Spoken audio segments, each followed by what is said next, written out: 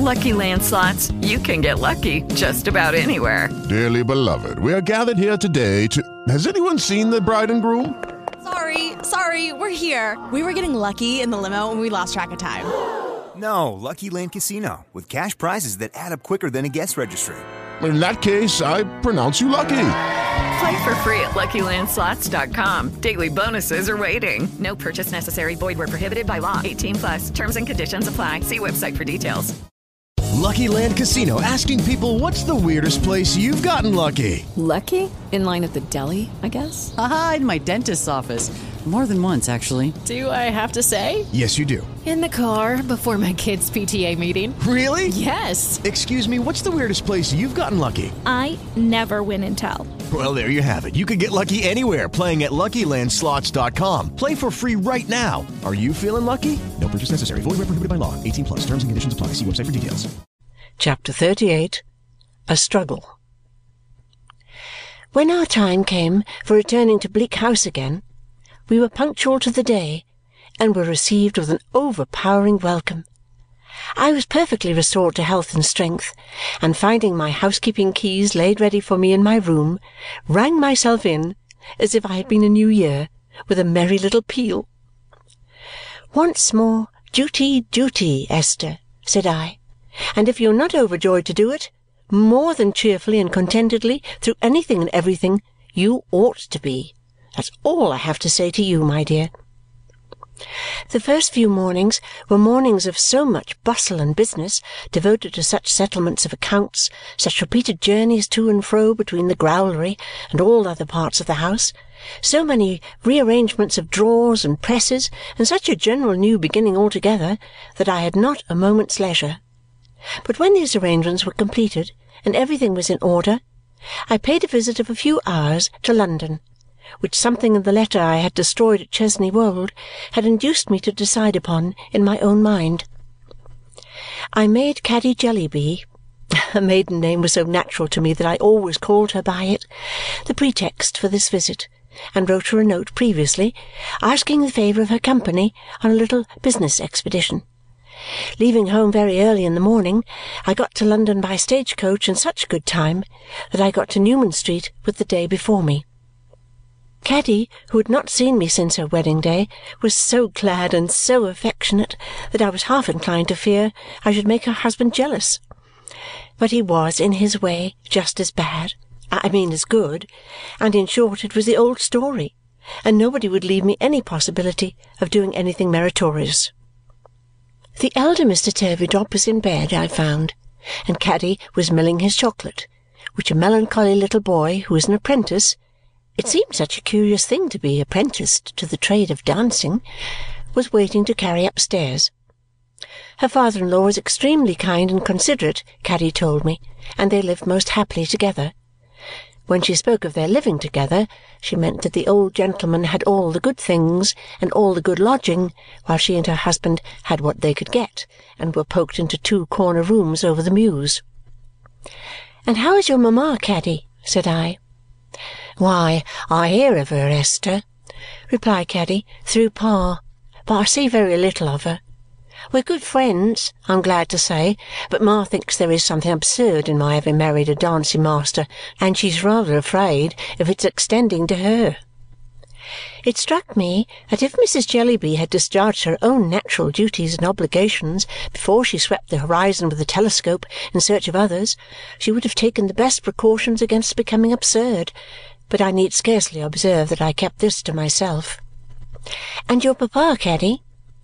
"He comes here every evening," returned Caddy, "and he's so fond of sitting in the corner that it's a treat to see him." Looking at the corner, I plainly perceived the mark of Mr. Jellyby's head against the wall. It was consolatory to know that he had found such a resting-place for it. "And you, Caddy?" said I. "You're always busy, I'll be bound." "Well, my dear," returned Caddy, "I am indeed. For to tell you a grand secret, I am qualifying myself to give lessons. Prince's health is not strong, and I want to be able to assist him. What with schools and classes here and private pupils and the apprentices, he really has too much to do, poor fellow."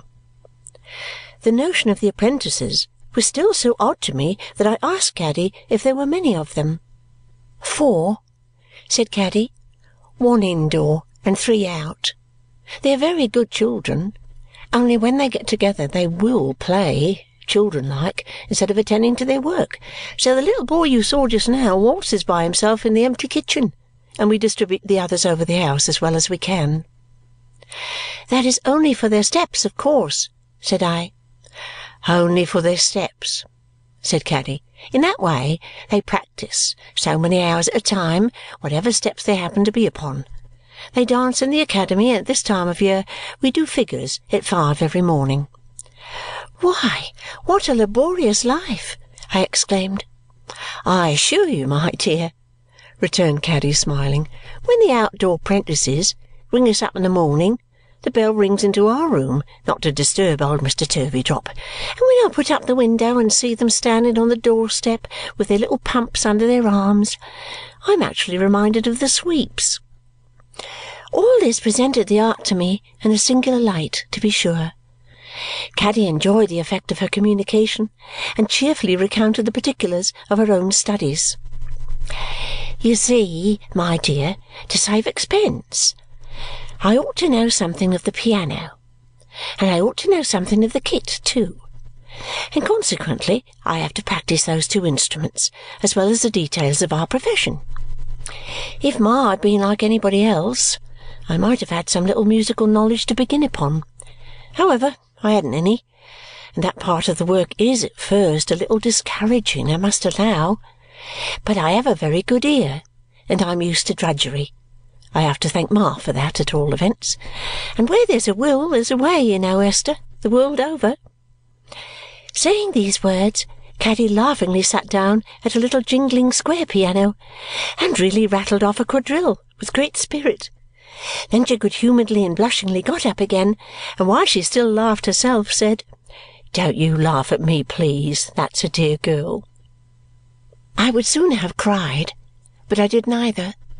I encouraged her and praised her with all my heart, for I conscientiously believed, dancing-master's wife though she was, and dancing-mistress though in her limited ambition she aspired to be, she had struck out a natural, wholesome, loving course of industry and perseverance that was quite as good as a mission. My dear, said Caddy, delighted, you can't think how you cheer me. I shall owe you, you don't know how much. What changes, Esther, even in my small world! You recollect that first night when I was so unpolite and inky. Who would have thought then of my ever teaching people to dance, of all other possibilities and impossibilities? Her husband, who had left us while we had this chat, now coming back, preparatory to exercising the apprentices in the ballroom, Caddy informed me she was quite at my disposal. But it was not my time yet. I was glad to tell her, for I should have been vexed to take her away then. Therefore we 3 adjourned to the apprentices together, and I made one in the dance. The apprentices were the queerest little people. Besides the melancholy boy, who I hoped had not been made so by waltzing alone in the empty kitchen, there were 2 other boys and 1 dirty little limp girl in a gauzy dress. Such a precocious little girl, with such a dowdy bonnet on, that too of a gauzy texture, who brought her sandal shoes in an old threadbare velvet reticule. Such mean little boys when they were not dancing, with string and marbles and cramp bones in their pockets, and the most untidy legs and feet, and heels particularly. I asked Caddy what had made their parents choose this profession for them.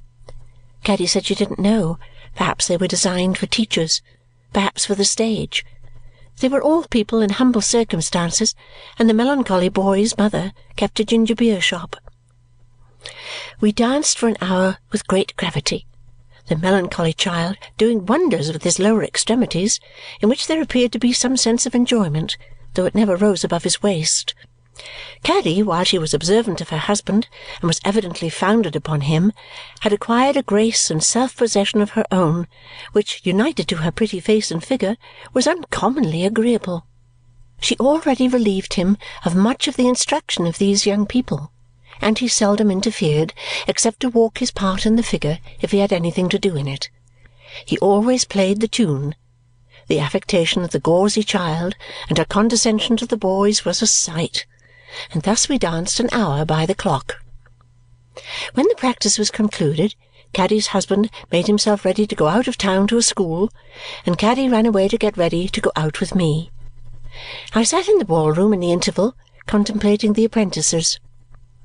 The two outdoor boys went upon the staircase to put on their half-boots and pull the indoor boy's hair, as I judge from the nature of his objections.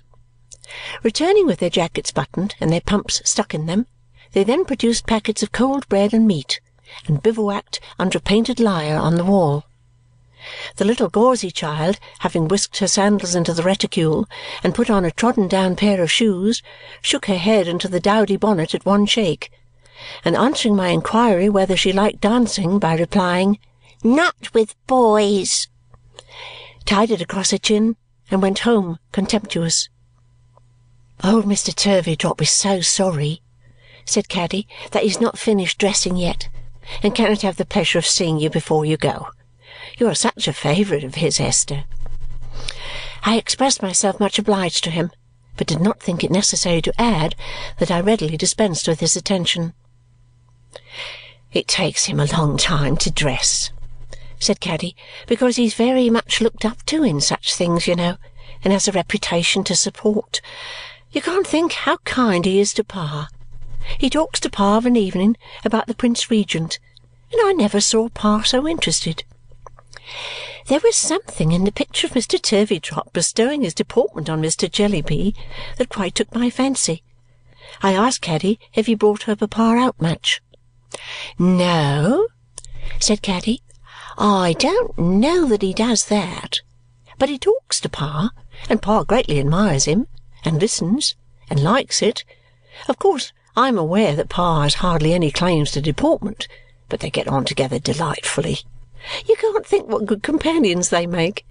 I never saw Pa take snuff before in my life, but he takes one pinch out of Mr. Turveydrop's box regularly, and keeps putting it to his nose and taking it away again all the evening. That old Mr. Turveydrop should ever, in the chances and changes of life, have come to the rescue of Mr. Jellyby from Borrioboola Gha appeared to me to be one of the pleasantest of oddities. "As to Peepy," said Caddy with a little hesitation, "whom I was most afraid of, next to having any family of my own, Esther, as an inconvenience to Mr. Turveydrop, the kindness of the old gentleman to that child is beyond everything. He asks to see him, my dear. He lets him take the newspaper up to him in bed. He gives him the crusts of his toast to eat. He sends him on little errands about the house. He tells him to come to me for sixpences. In short," said Caddy cheerily, "and not to prose, I am a very fortunate girl and ought to be very grateful. Where are we going, Esther?"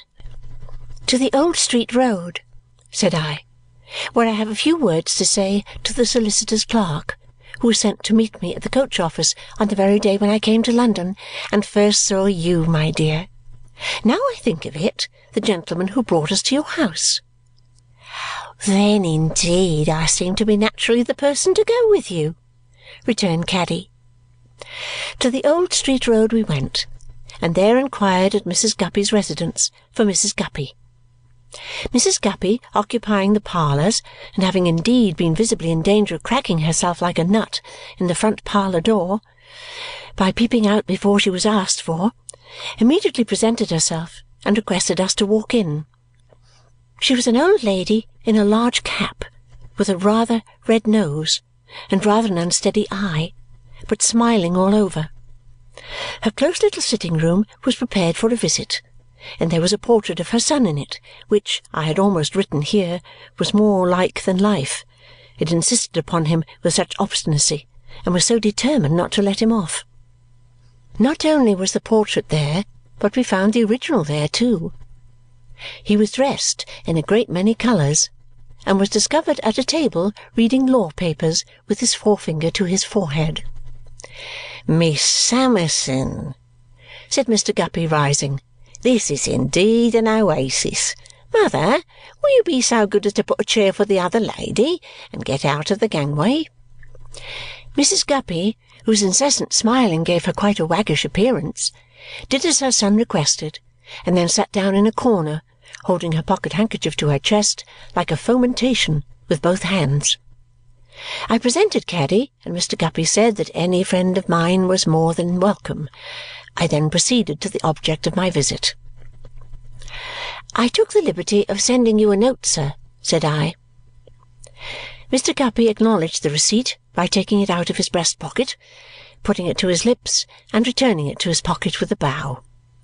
Mr. Guppy's mother was so diverted that she rolled her head as she smiled and made a silent appeal to Caddy with her elbow. "Could I speak to you alone for a moment?" said I.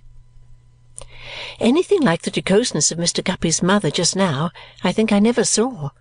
She made no sound of laughter, but she rolled her head and shook it and put her handkerchief to her mouth and appealed to Caddy with her elbow and her hand and her shoulder, and was so unspeakably entertained altogether that it was with some difficulty she could marshal Caddy through the little folding door into her bedroom adjoining. "Miss Summerson," said Mr. Guppy, "you will excuse the waywardness of a parent ever mindful of her son's happiness. My mother, though highly exasperating to the feelings, is actuated by maternal dictates." I could hardly have believed that anybody could in a moment have turned so red or changed so much as Mr. Guppy did when I now put up my veil. "I ask the favour of seeing you for a few moments here," said I, "in preference to calling at Mr. Kenge's, because, remembering what you said on an occasion when you spoke to me in confidence, I feared I might otherwise cause you some embarrassment, Mr. Guppy." I caused him embarrassment enough as it was, I am sure. I never saw such faltering, such confusion, such amazement and apprehension. "Miss Summerson," stammered Mr. Guppy, I beg your pardon, but in our profession we find it necessary to be explicit. You have referred to an occasion, miss, when I did myself the honour of making a declaration which—" Something seemed to rise in his throat that he could not possibly swallow. He put his hand there, coughed, made faces, tried again to swallow it, coughed again, made faces again, looked all round the room, and fluttered his papers. A kind of giddy sensation has come upon me, miss," he explained, "which rather knocks me over. I a little subject to this sort of thing, by George." I gave him a little time to recover. He consumed it in putting his hand to his forehead and taking it away again, and in backing his chair into the corner behind him. "My intention was to remark, miss," said Mr. Guppy, "dear me, something bronchial, I think, to remark that you was so good on that occasion as to repel and repudiate that declaration. You wouldn't perhaps object to admit that? Though no witnesses are present, it might be a satisfaction to your mind if you was to put in that admission." "There can be no doubt," said I, "that I declined your proposal without any reservation or qualification whatever, Mr. Guppy." "Thank you, miss," he returned, measuring the table with his troubled hands. "So far, that's satisfactory, and it does you credit. This is certainly bronchial. Must be in the tubes. You wouldn't perhaps be offended if I was to mention, not that it's necessary, for your own good sense or any person's sense must show him that, if I was to mention that such declaration on my part was final and there terminated?" "I quite understand that," said I. Perhaps, sir, it may not be worth the form, but it might be a satisfaction to your mind. Perhaps you wouldn't object to admit that, miss," said Mr. Guppy. "I admit it most fully and freely," said I. "Thank you," returned Mr. Guppy. "Very honourable, I'm sure. I regret that my arrangements in life, combined with circumstances over which I have no control, will put it out of my power ever to fall back upon that offer or to renew it in any shape or form whatever, but it will ever be a retrospect entwined with friendship's bowers." Mr. Guppy's bronchitis came to his relief and stopped his measurement of the table. "I may now perhaps mention what I wish to say to you," I began. "I shall be honoured, I am sure," said Mr. Guppy. "I am so persuaded that our own good sense and right feeling, miss, will keep you as square as possible, that I can have nothing but pleasure, I am sure, in hearing any observations you may wish to offer." "You were so good as to imply on that occasion—" "Excuse me, miss," said Mr. Guppy, "but we had better not travel out of the record into implication. I cannot admit that I implied anything." "You said on that occasion," I recommenced, "that you might possibly have the means of advancing my interests and promoting my fortunes by making discoveries of which I should be the subject. I presume that you founded that belief upon your general knowledge of my being an orphan girl, indebted for everything to the benevolence of Mr. Jarndyce. Now, the beginning and the end of what I have come to beg of you is, Mr. Guppy, that you will have the kindness to relinquish all idea of so serving me. I have thought of this sometimes, and I have thought of it most lately, since I have been ill. At length I have decided, in case you should at any time recall that purpose and act upon it in any way, to come to you and assure you that you are altogether mistaken. You could make no discovery in reference to me that would do me the least service or give me the least pleasure. I am acquainted with my personal history, and I have it in my power to assure you that you never can advance my welfare by such means. You may, perhaps, have abandoned this project a long time. If so, excuse my giving you unnecessary trouble. If not, I entreat you, on the assurance I have given you, henceforth to lay it aside. I beg you to do this for my peace." "I am bound to confess," said Mr. Guppy, "that you express yourself, miss, with that good sense and right feeling for which I give you credit. Nothing can be more satisfactory than such right feeling, and if I mistook any intentions on your part just now, I am prepared to tender a full apology. I should wish to be understood, miss, as hereby offering that apology, limiting it, as your own good sense and right feeling will point out the necessity of, to the present proceedings." I must say for Mr. Guppy that the snuffling manner he had had upon him improved very much. He seemed truly glad to be able to do something I asked, and he looked ashamed. "If you will allow me to finish what I have to say at once, so that I may have no occasion to resume," I went on, seeing him about to speak, "you will do me a kindness, sir. I come to you as privately as possible because you announced this impression of yours to be in a confidence which I have really wished to respect, and which I always have respected, as you remember. I have mentioned my illness. There really is no reason why I should hesitate to say that I know very well that any little delicacy I might have had in making a request to you is quite removed.